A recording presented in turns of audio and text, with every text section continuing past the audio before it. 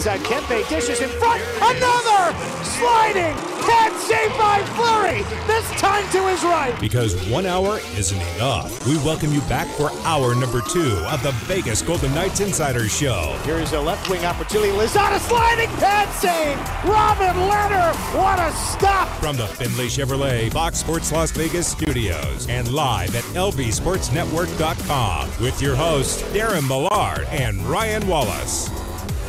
Rolling right along here, hour number 2, Vegas Golden Knights Insider Show. It's going to be known as Chris Chapman's hour because over the last couple of shows, we haven't heard much from Chris Chapman. And while usually that's by design, there's a lot of information getting out, and there are a lot of things happening right now in the NHL. And Chris Chapman's unique perspective is always welcome on this program when Darren Millard is in Tokyo. So, Chapman, let's get into it. Okay. We've got a fun game that we're going to play in just a little bit, but I do want to get your take on the trades for the Golden Knights over the course of this past weekend. Of course, it is Cody Glass to Nashville for Nolan Patrick. It's also Brett Howden to Vegas for Nick DeSimone and a 2022 fourth-round pick. So you can tackle them together. You can tackle them individually. Your take on Nolan Patrick as a Vegas Golden Knight and Brett Howden as a Vegas Golden Knight. Well, I'll be honest. My initial thought was it was a little underwhelming, I feel, at first, right? I think initially, right, you have your emotional thoughts and like, wait a minute, could they have gotten more for Cody Glass? And then you think about it, you look at it a little bit more, and you start to look at the numbers, and you're like, you know what? First of all, it allowed the Golden Knights to protect someone else, right? Because they don't have to protect Nolan Patrick. Obviously, if they still had Cody Glass on the roster, they wouldn't have to protect him either. But looking at things as how they are, they get to protect an extra player now. That's the way to look at that. So that's what am I even talking about? They don't have to protect anybody, but. Oh, no. I know. Way to getting start. Off to a great start. No. My thoughts are, at first, I was a little underwhelmed. I was like, it's not really a trade that I was super excited about. But I look at Nolan Patrick a little bit more, and I think if you're getting a healthy Nolan Patrick, right? We've seen his first 2 years that he played, his first 2 full seasons in the league when he played, he was pretty good. Right, he was buried on a roster that's deep with center talent. Philadelphia has some pretty good centers, and he was buried a little bit.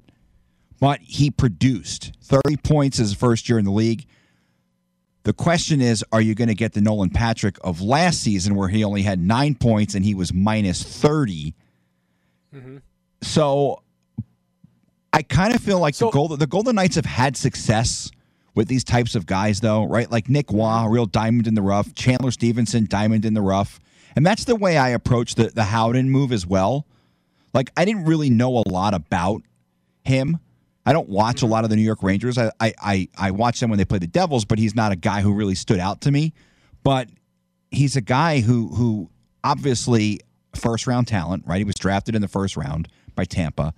He's a guy who I think has produced a little bit. And it's not like you're getting these guys to be superstars. Nolan Patrick isn't coming to Vegas to be your first-line center. Right now, you're looking to fill holes in the bottom 6. And Nolan Patrick, right now, is one of those guys who should be able to fill a spot in the bottom 6. Is there a higher ceiling with him? Maybe. And if it turns out that way, then obviously that's a move that you're ecstatic about. So, in terms of a couple of things, I would push back on which Nolan Patrick are you going to get? Are you going to get the one from the first 2 seasons or the one from last year, where in 52 games, Nolan Patrick, 4 goals, 5 assists, 9 points, and a minus 30.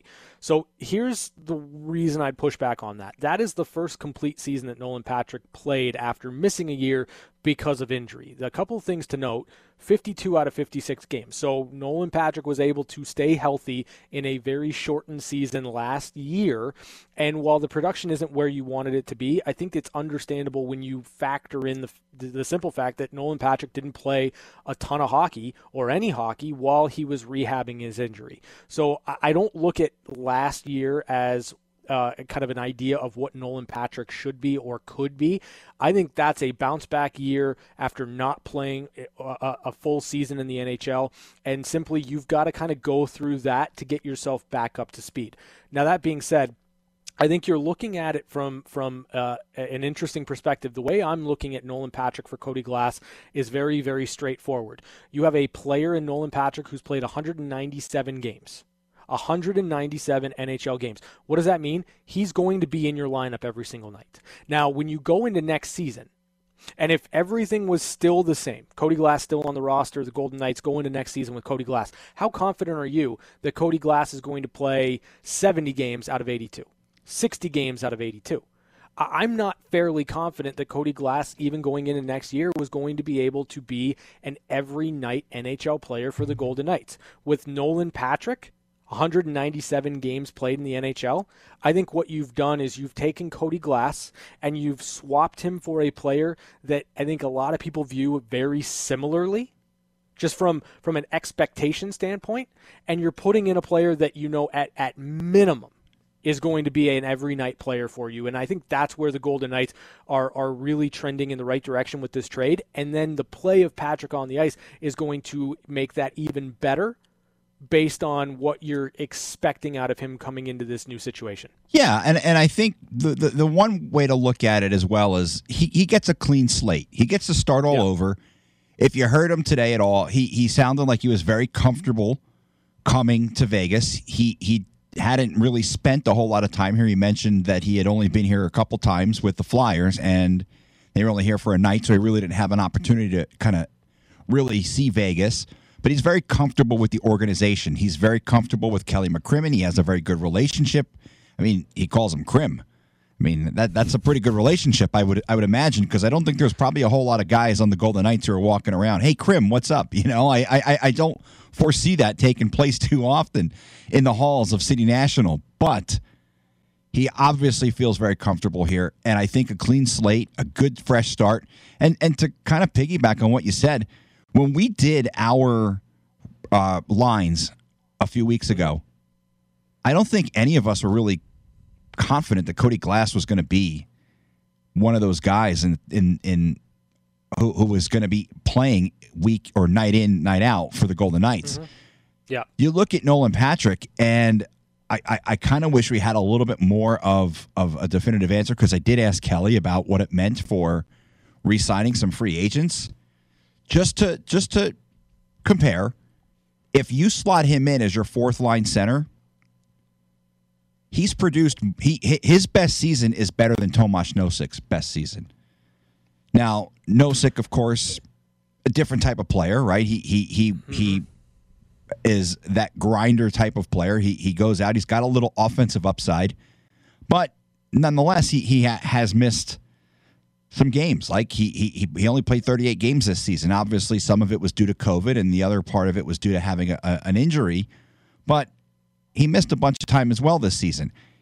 He was probably on pace for his best season, but even if that's the case, Nolan Patrick's best season still probably is better than Tomas Nosik's best season. So if you're looking at just from an apples-to-apples comparison, fourth line center, I think Nolan Patrick is probably better than Tomas Nosik. So for me, I don't view Nolan Patrick, and I don't think that, nothing's off the table right now. We have to see what a training camp looks like. But I think Nolan Patrick's going in as 3C going into camp, right? So I think you're looking at an opportunity for Patrick to play with, say, Alex Tuch and perhaps Peyton Krebs. This is all very, very much on the fly and premature, because we have no idea what else is in store. That is a very young third line, but if you're asking your third line to go out there and score goals and not worry too much about defense, then I think that there's merit in that too. If you turn your second line, let's just say nothing changes right now, right? Yeah. Nothing changes for the Golden Knights. You don't have any trades. You don't sign any UFAs. You just kind of go into this season with what the Golden Knights have either under contract or as a restricted free agent. I think you can have a third line that looks like that if your second line is more along the lines of a checking line. So if you take Marchessault, Karlsson, and Smith and you have those three guys shut other teams down, which Karlsson and Smith are very, very good at doing, and you still have Marchessault as an option to score, and then your ask of your third line is to go out there in the offensive zone, find ways to put the puck in the back of the net, be electric, and you can be a little bit risky and will live with the mistakes, then I think that there's something there. I don't know what Pete DeBoer is going to do in terms of what the lineup looks like. I don't know what kind of an opportunity Nolan Patrick's going to have to play in the top six for the Golden Knights. That's all going to be determined over the next couple of weeks between trades and the agency.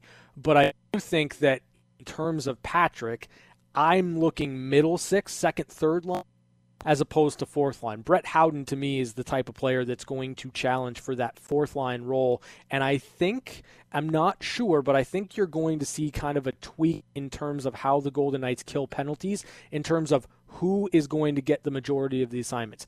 Yes, Mark Stone is a fantastic penalty killer. Yes, Chandler Stevenson is a good penalty killer. William Karlsson, all that.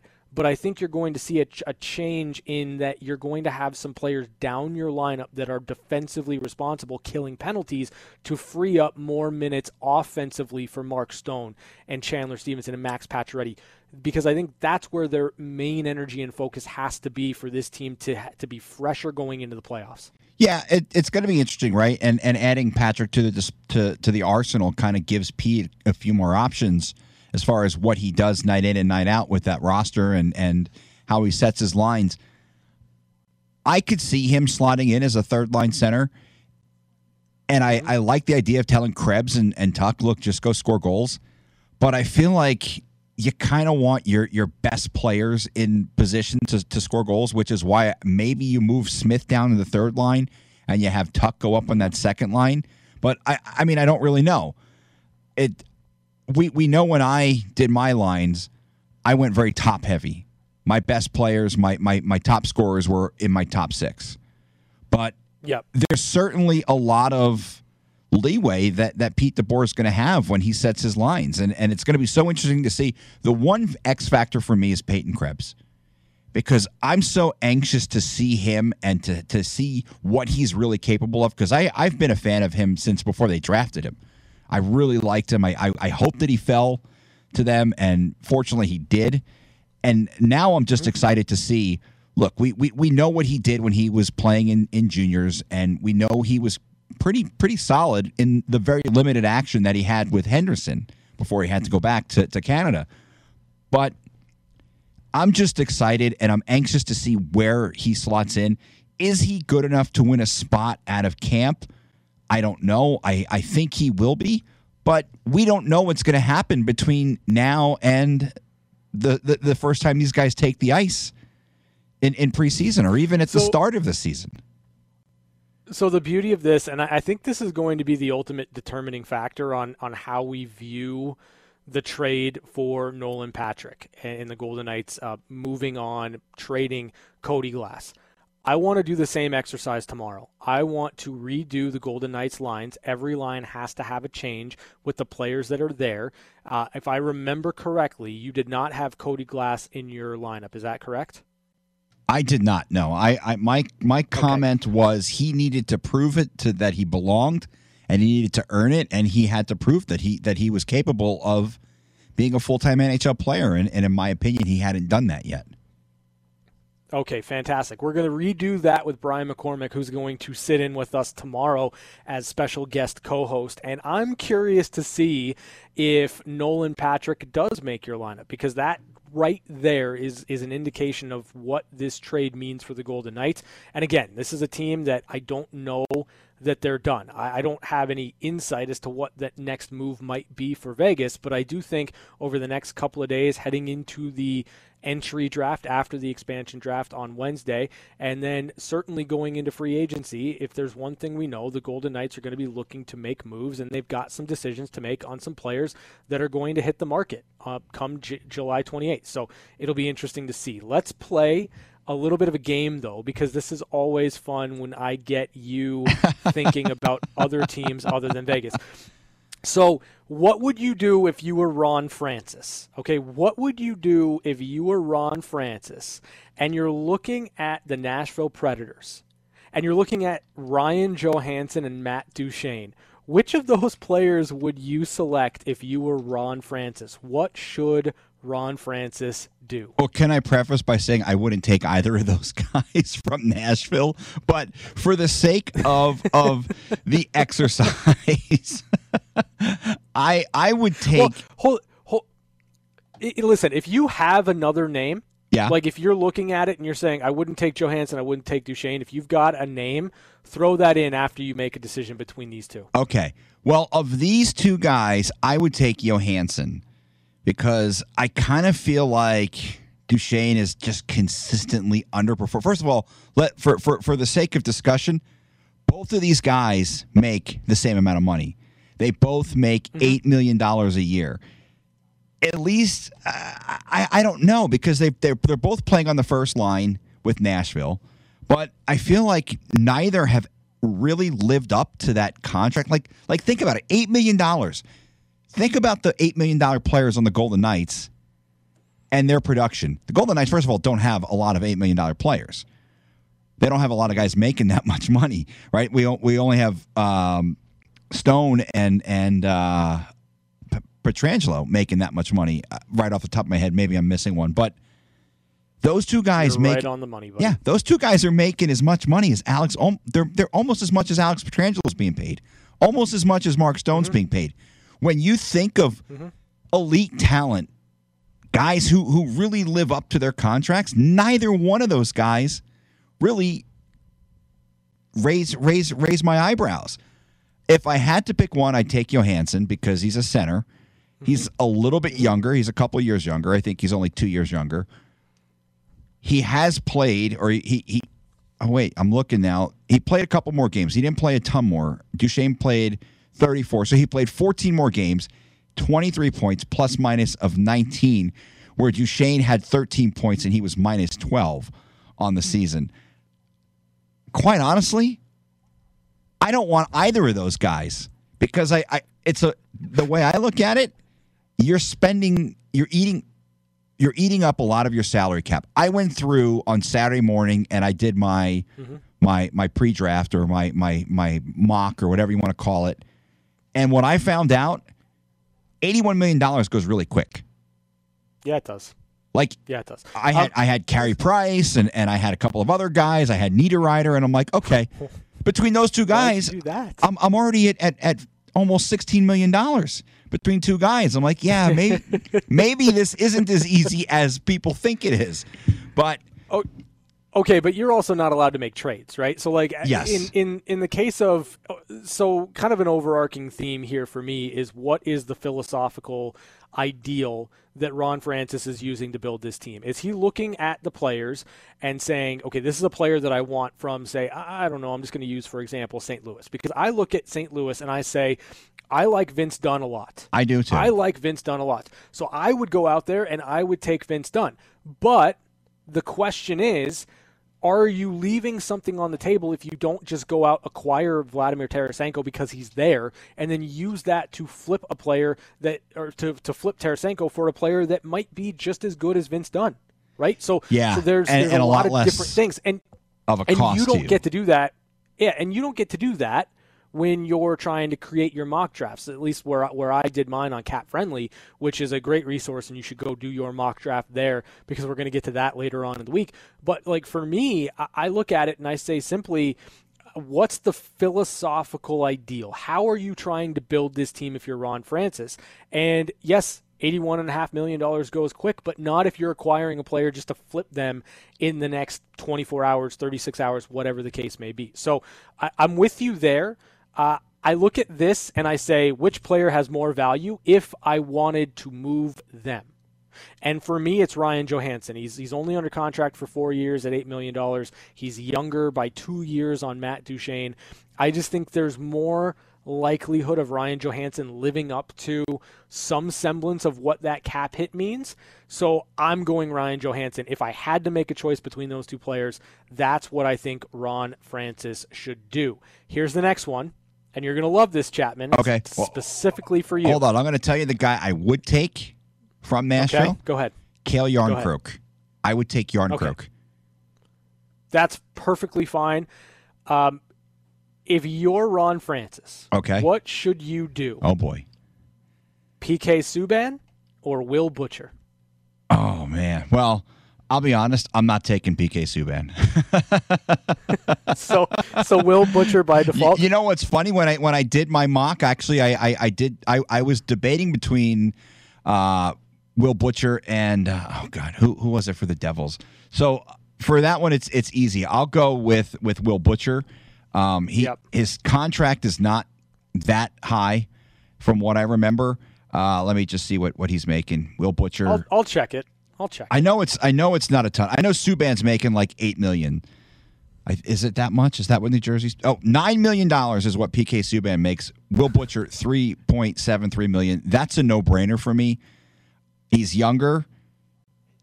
You know there's some upside. PK probably on the decline, right? His career is winding down a little bit. I feel like Butcher still has maybe a potential to have a higher ceiling at this point. We're talking almost $5 million or over $5 million in salary. I was going back and forth between Butcher and Andreas Johnson, but between these two, I like Butcher. I would take Butcher. All right, there you go. You would take Will Butcher. I would take Will Butcher also. I'm not going to commit to PK Subban at his age, at that cap hit, when I can get a young defenseman in Will Butcher, who I still think can be a good, solid defenseman in this league. That's how I would do it if I was Ron Francis. Here's my favorite, my second favorite one. Okay. What should Ron Francis do when it comes to the Tampa Bay Lightning? You've got Andre Palat, you've got Yanni Gourde, you've got Tyler Johnson, you've got Alex Killorn. Which player do you take from the Tampa Bay Lightning? Yeah, this is a tough one because there's a lot of options here. Palat, a guy who could play on the first line. Obviously, Yanni Gourde is a guy who's produced. Tyler Johnson, that's tough. It's really tough. I kind of like the reasoning that you guys had with Yanni Gourde. I feel like maybe that's where you go. But it's so tough because you knew they were going to lose a really good player just because when you're as good as they are, you have a lot of good players that you just can't protect them all. I think Gourde is probably the safest of all of them.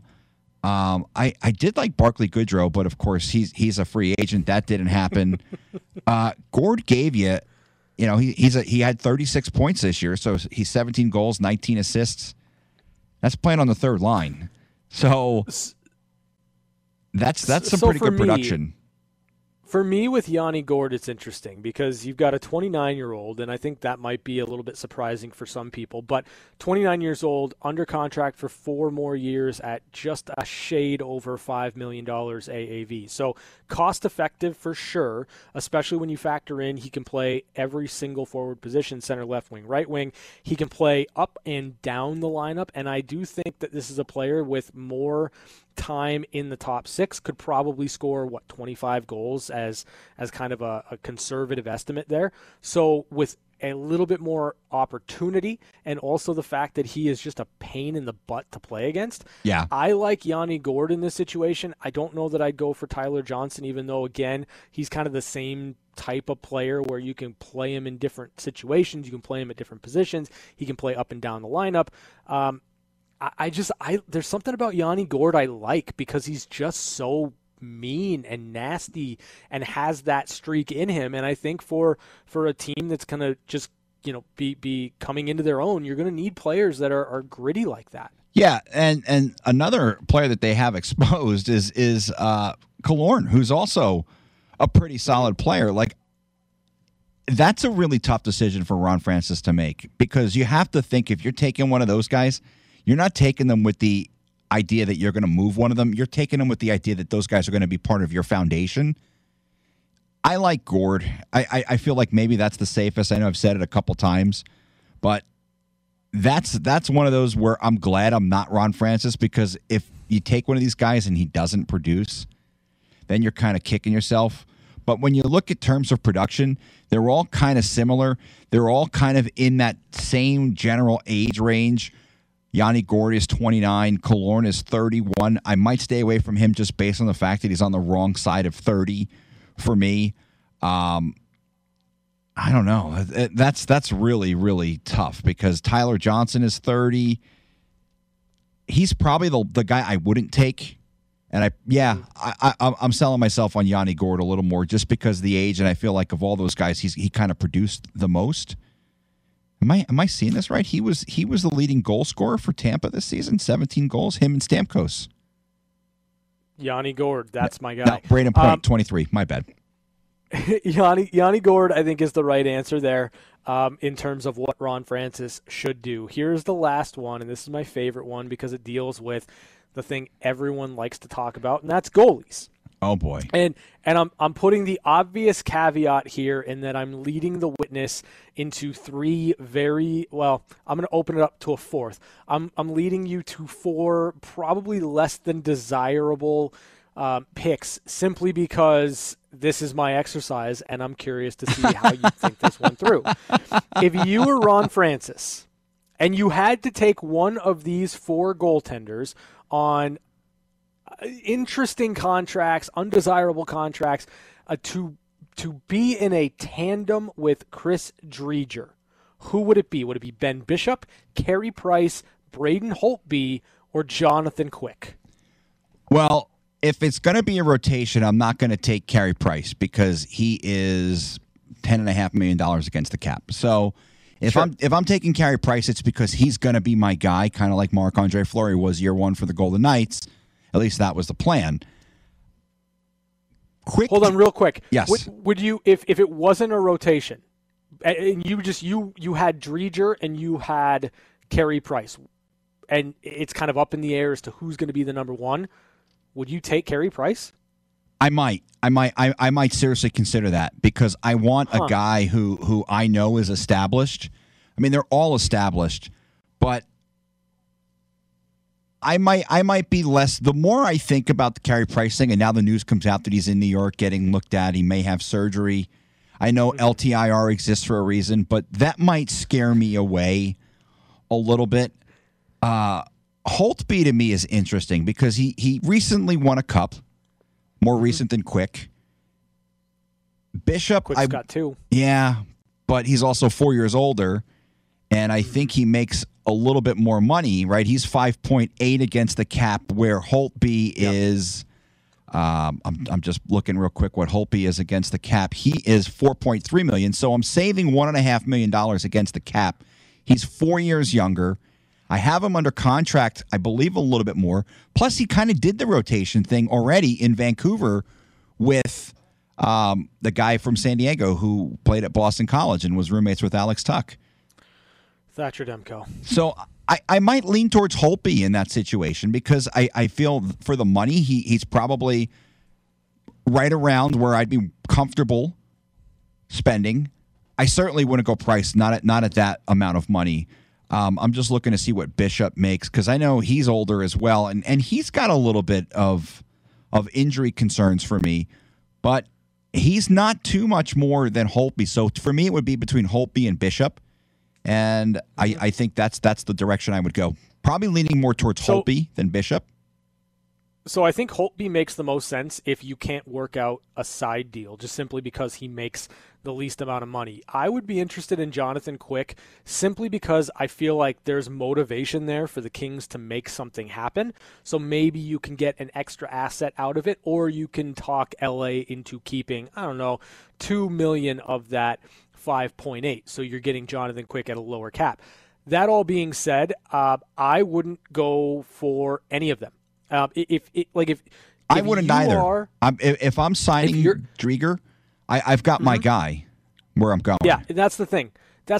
I think there's merit here, and I'm not sure what you do because I think Carson Soucy is a name that I think makes a lot of sense for the Seattle Kraken. But if you want to go with younger netminders, if you look at Driedger and you say, I like this guy, I think he can be a star, and then you want to supplement that with another young goaltender that you think can really progress and build into something, then Kaapo Kähkönen is the right name. Yeah. That makes the most sense. And you go into next season with a tandem like that, I think it gives you a lot of flexibility in terms of what your cap's going to look like, how much you're spending in goaltending versus how much value you can get on the other side. So I'm fascinated to see what ends up happening with the Seattle Kraken, with their goaltenders, and what this team's going to look like. We've only got to wait a couple more days before we get there. But right now... Yeah, one other name I would look at, if I wasn't going to go Kähkönen, Casey DeSmith from Pittsburgh. Yeah. I think those are two pretty young guys who seem to have a high ceiling if you're going to rotate. I mean, DeSmith played pretty well. Here's my issue with the Penguins and goaltenders. Matt Murray, Tristan Jarry. Like, I know that Matt Murray won 2 Stanley Cups, but he's exposed. Like, he just signed a contract and I with wouldn't Ottawa. take him. I wouldn't touch him. No, I wouldn't either. But I worry about the Penguins and their goaltending prospects that aren't Marc-Andre Fleury. Really, like that's kind of the only thing I'm going to say on Casey DeSmith. But right now, let's give away 2 tickets for Battle for Vegas, courtesy of Vegas's fastest growing luxury brand, Findlay Volvo Las Vegas. If you want to go to see Team Riley Smith take on Team Marcus Allen on Saturday, July 24th, be caller number 10. 702-876-1340 is the number. Caller number 10, you've won a pair of tickets to Battle for Vegas this Saturday, courtesy of Findlay Volvo. One-timers coming up next on Fox Sports Las Vegas. Blunt to the near wing. Big shot. He scores. It's time for One-Timers. Quick looks at some of the biggest stories of the day. And it's a tie hockey game on the VGK Insider Show. One-timers, the segment that I have stolen from Darren Millard and I will never give back. It's a good one. I'm excited for these. So Miro Heiskanen cashes in. Heiskanen and the Dallas Stars inked an 8-year, $67.6 million contract extension. Chris Chapman, what do you think of that deal for Heiskanen and the Dallas Stars?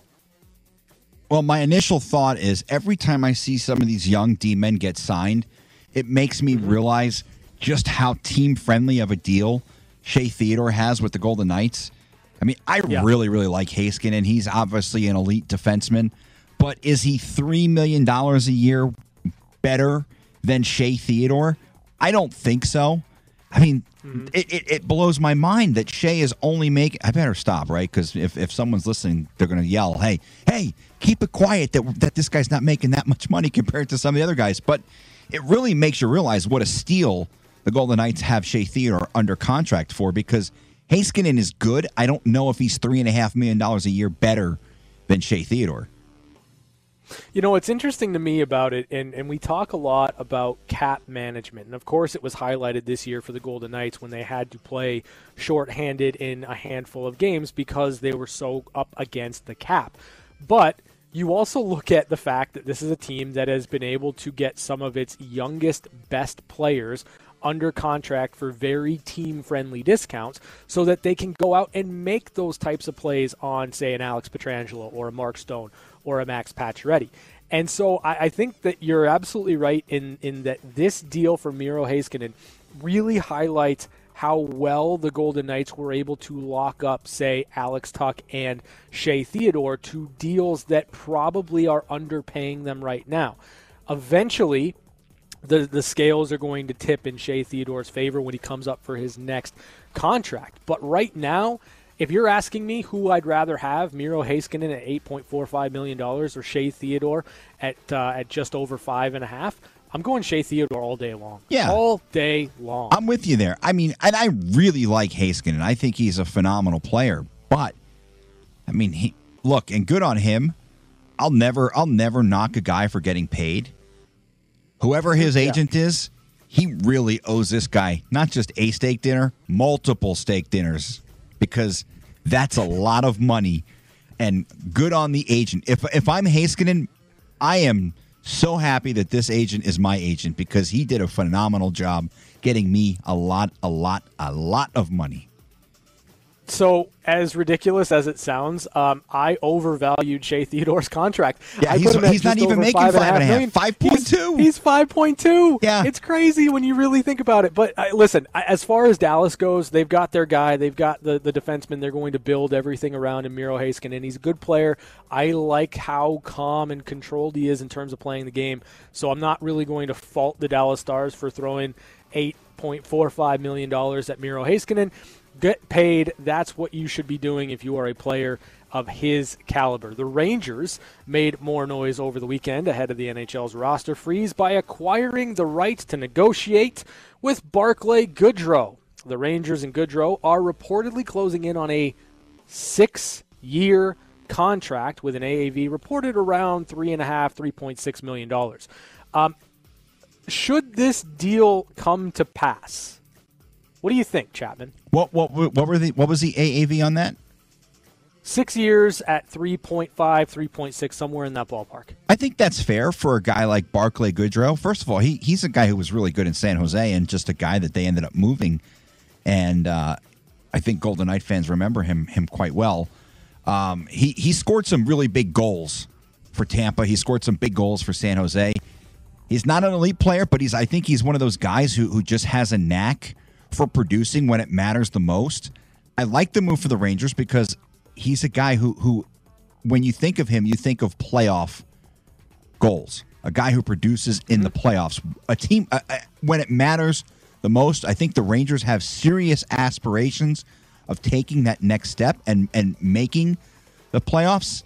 He's a guy I want on my team in the playoffs. He's a really good player. I think he's very underrated, and I think the money is about right. So here's what I find really interesting about Barclay Goodrow in that we think of him as a playoff player, and that's absolutely 100% understandable. But when you look at the numbers, how many goals in 4 years in the playoffs, how many goals do you think Barclay Goodrow scored? 5. That's absolutely correct. Is that real? So you're looking at, yeah, he has scored 5 career playoff goals. But it seems like they're all big goals. I'm not debating that, but I'm saying if you're looking at a player who right now, in terms of his regular season, and when you're looking at contracts, I look a little bit more at the regular season because that's what you're getting paid for. Barclay Goodrow has never scored more than 8 goals in a regular season. Can you commit in a flat cap $3.5 million average annual value to a guy that's never scored double-digit goals? It seems like a lot. It really does. But I think if you're the Rangers, you also have to look at where you're at as far as other players and their contracts as well, and where does he fit. Like, to me, I'm thinking he's probably a third-line guy for them, which is, I think, where he was in Tampa. But they also don't really have a ton of money committed to a lot of players. The problem with the Rangers is they've got a lot of contracts coming up very soon. Zibanejad is going to be a free agent next season. Ryan Strome is going to be a free agent next season. Other than Kreider and Panarin, they don't have a ton of money locked up in forwards. So I feel like 3.5 really isn't that much money when you're looking at some of the money that the other guys around him are going to be making very soon. I mean, they don't have a ton of money locked into anything. Right now, they have $23 million in projected cap space. So I guess it really depends what direction you want to go, where else, who else you're going to target. But I don't think that's overpaying for a guy like Goodrow. I think he's probably a good locker room guy. And I think he's just, I don't know. There's just, maybe he has that mystique of scoring big goals. And as you mentioned, he really hasn't scored that many. I don't know why we have this vision of him being this big time postseason player, but it's there, and he's able to cash in on it. The question I have is, how much does Barclay Goodrow help you get to the playoffs? Because I don't think it's wrong to think of him as a playoff performer. He is just a guy that seems to come up with a big goal or two every single time he goes deep in the playoffs. I'm not going to discount that at all. But if you're going to commit that type of money to a player over 6 years, they've got to help you get to the playoffs. Because right now, I look at the Rangers, they're not a playoff team. They might be able to take some steps next year, but I don't view them right now as a playoff team. So in bringing in a guy whose main claim is that he is very much a shutdown player in the playoffs and he'll chip in a big goal here or there to help you win a playoff series, you have to get there first. And that's the only kind of question I have on that contract for Barclay Goodrow. Again, should it actually come to pass at that term, at that average annual value, is that the right deal for this Rangers team right now? I'm not sure that it is. I don't feel it's their most pressing need. We'll put it that way. All right. Yeah. All right.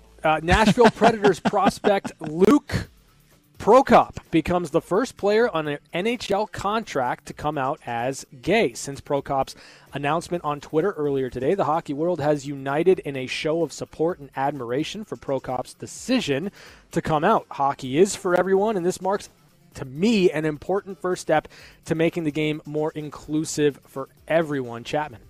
Yeah, it was funny. This was actually going to be part of my catching up with Chapman. I was going to talk about this, but I think it's great. And obviously, there's always going to be toxic remarks or toxic comments when you see things like this. I saw it about Carl Nassib.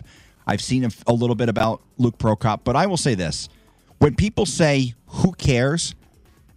People who are parents of gay children who want to play sports, they care because now they have someone to look up to that says, hey, look, this guy can be a positive role model. This guy's gay, and he's showing that you can be gay and you can be a very highly touted hockey player. I mean, he was a third-round pick, so obviously Nashville saw a lot in him to draft him that high just a year ago. Maybe there's other athletes who want to come out and they feel that they can't. This gives them hope. Hey, you know what? Maybe I can come out as well. I was really positive about Carl Nassib. Of course, he plays here in Las Vegas with the Raiders. I'm very positive about Luke Prokop. I think it's great. As you mentioned, hockey is for everyone. It's very inclusive. We want more people playing the sport because it's such a fantastic game. It really shouldn't matter. And, for the people who say who cares, read a book, okay? It's important. There's no need to there's no need to get into that, right? Because the fact of the matter is this is a young man who feels like the most important thing for him is to be true to himself. Whatever that is, however that is, that's what you've got to do. That's the big lesson here. And for me, representation is key. If you're growing up and you feel like there just isn't someone doing what you want to do that's like you, knowing that that person exists, knowing that that person is getting love and admiration and support, it only helps you. And for me, I think that's the most important thing. It's a necessary and gigantic step, and you've got to give massive respect and huge stick taps to Luke Prokop, who came out today, the first player under NHL contract to come out as gay. Those are your one-timers for this Monday, July 19th. Catching Up with Chapman is next on Fox Sports Las Vegas. We're back to the Findlay Chevrolet Fox Sports Las Vegas studios. This is the Vegas Golden Knights Insider Show. Here's Darren Millard and Ryan Wallace. Wrapping it up on a Monday. Fun 2 hours flew by. Thanks to Shane Knighty for jumping in hour number one, special guest co-host. But right now it is time to catch up with Chapman. Yeah, ESPN announcing something pretty cool today. They are going to have a broadcast featuring the Manning brothers, Peyton and Eli, on Monday Night Football. They're going to headline alternate Monday Night Football broadcasts. ESPN announcing today former NFL quarterbacks Peyton and Eli Manning are going to take part in alternate Monday Night Football broadcasts over the next 3 seasons, meaning that those guys will be on the broadcast. I'm hoping we get to see them together because how cool would it be to see the Manning brothers together breaking down football games? Maybe guys play terrible and they're trashing them, although I don't think Eli would trash. Peyton maybe more so, but I think it's cool. I mean, I was never a fan of Eli and Peyton. Couldn't stand either of them when they were playing, but as they've retired, I've really grown to appreciate them a little bit more, and it's kind of cool to keep them in the broadcast world because they are 2 of the greatest quarterbacks to play in the NFL. It'd be fun to see Matt and Brady Tkachuk do the same thing. Oh, my God. Years down Sign the road. me up for that. Brian McCormick, he's going to join us tomorrow on Fox Sports Las Vegas.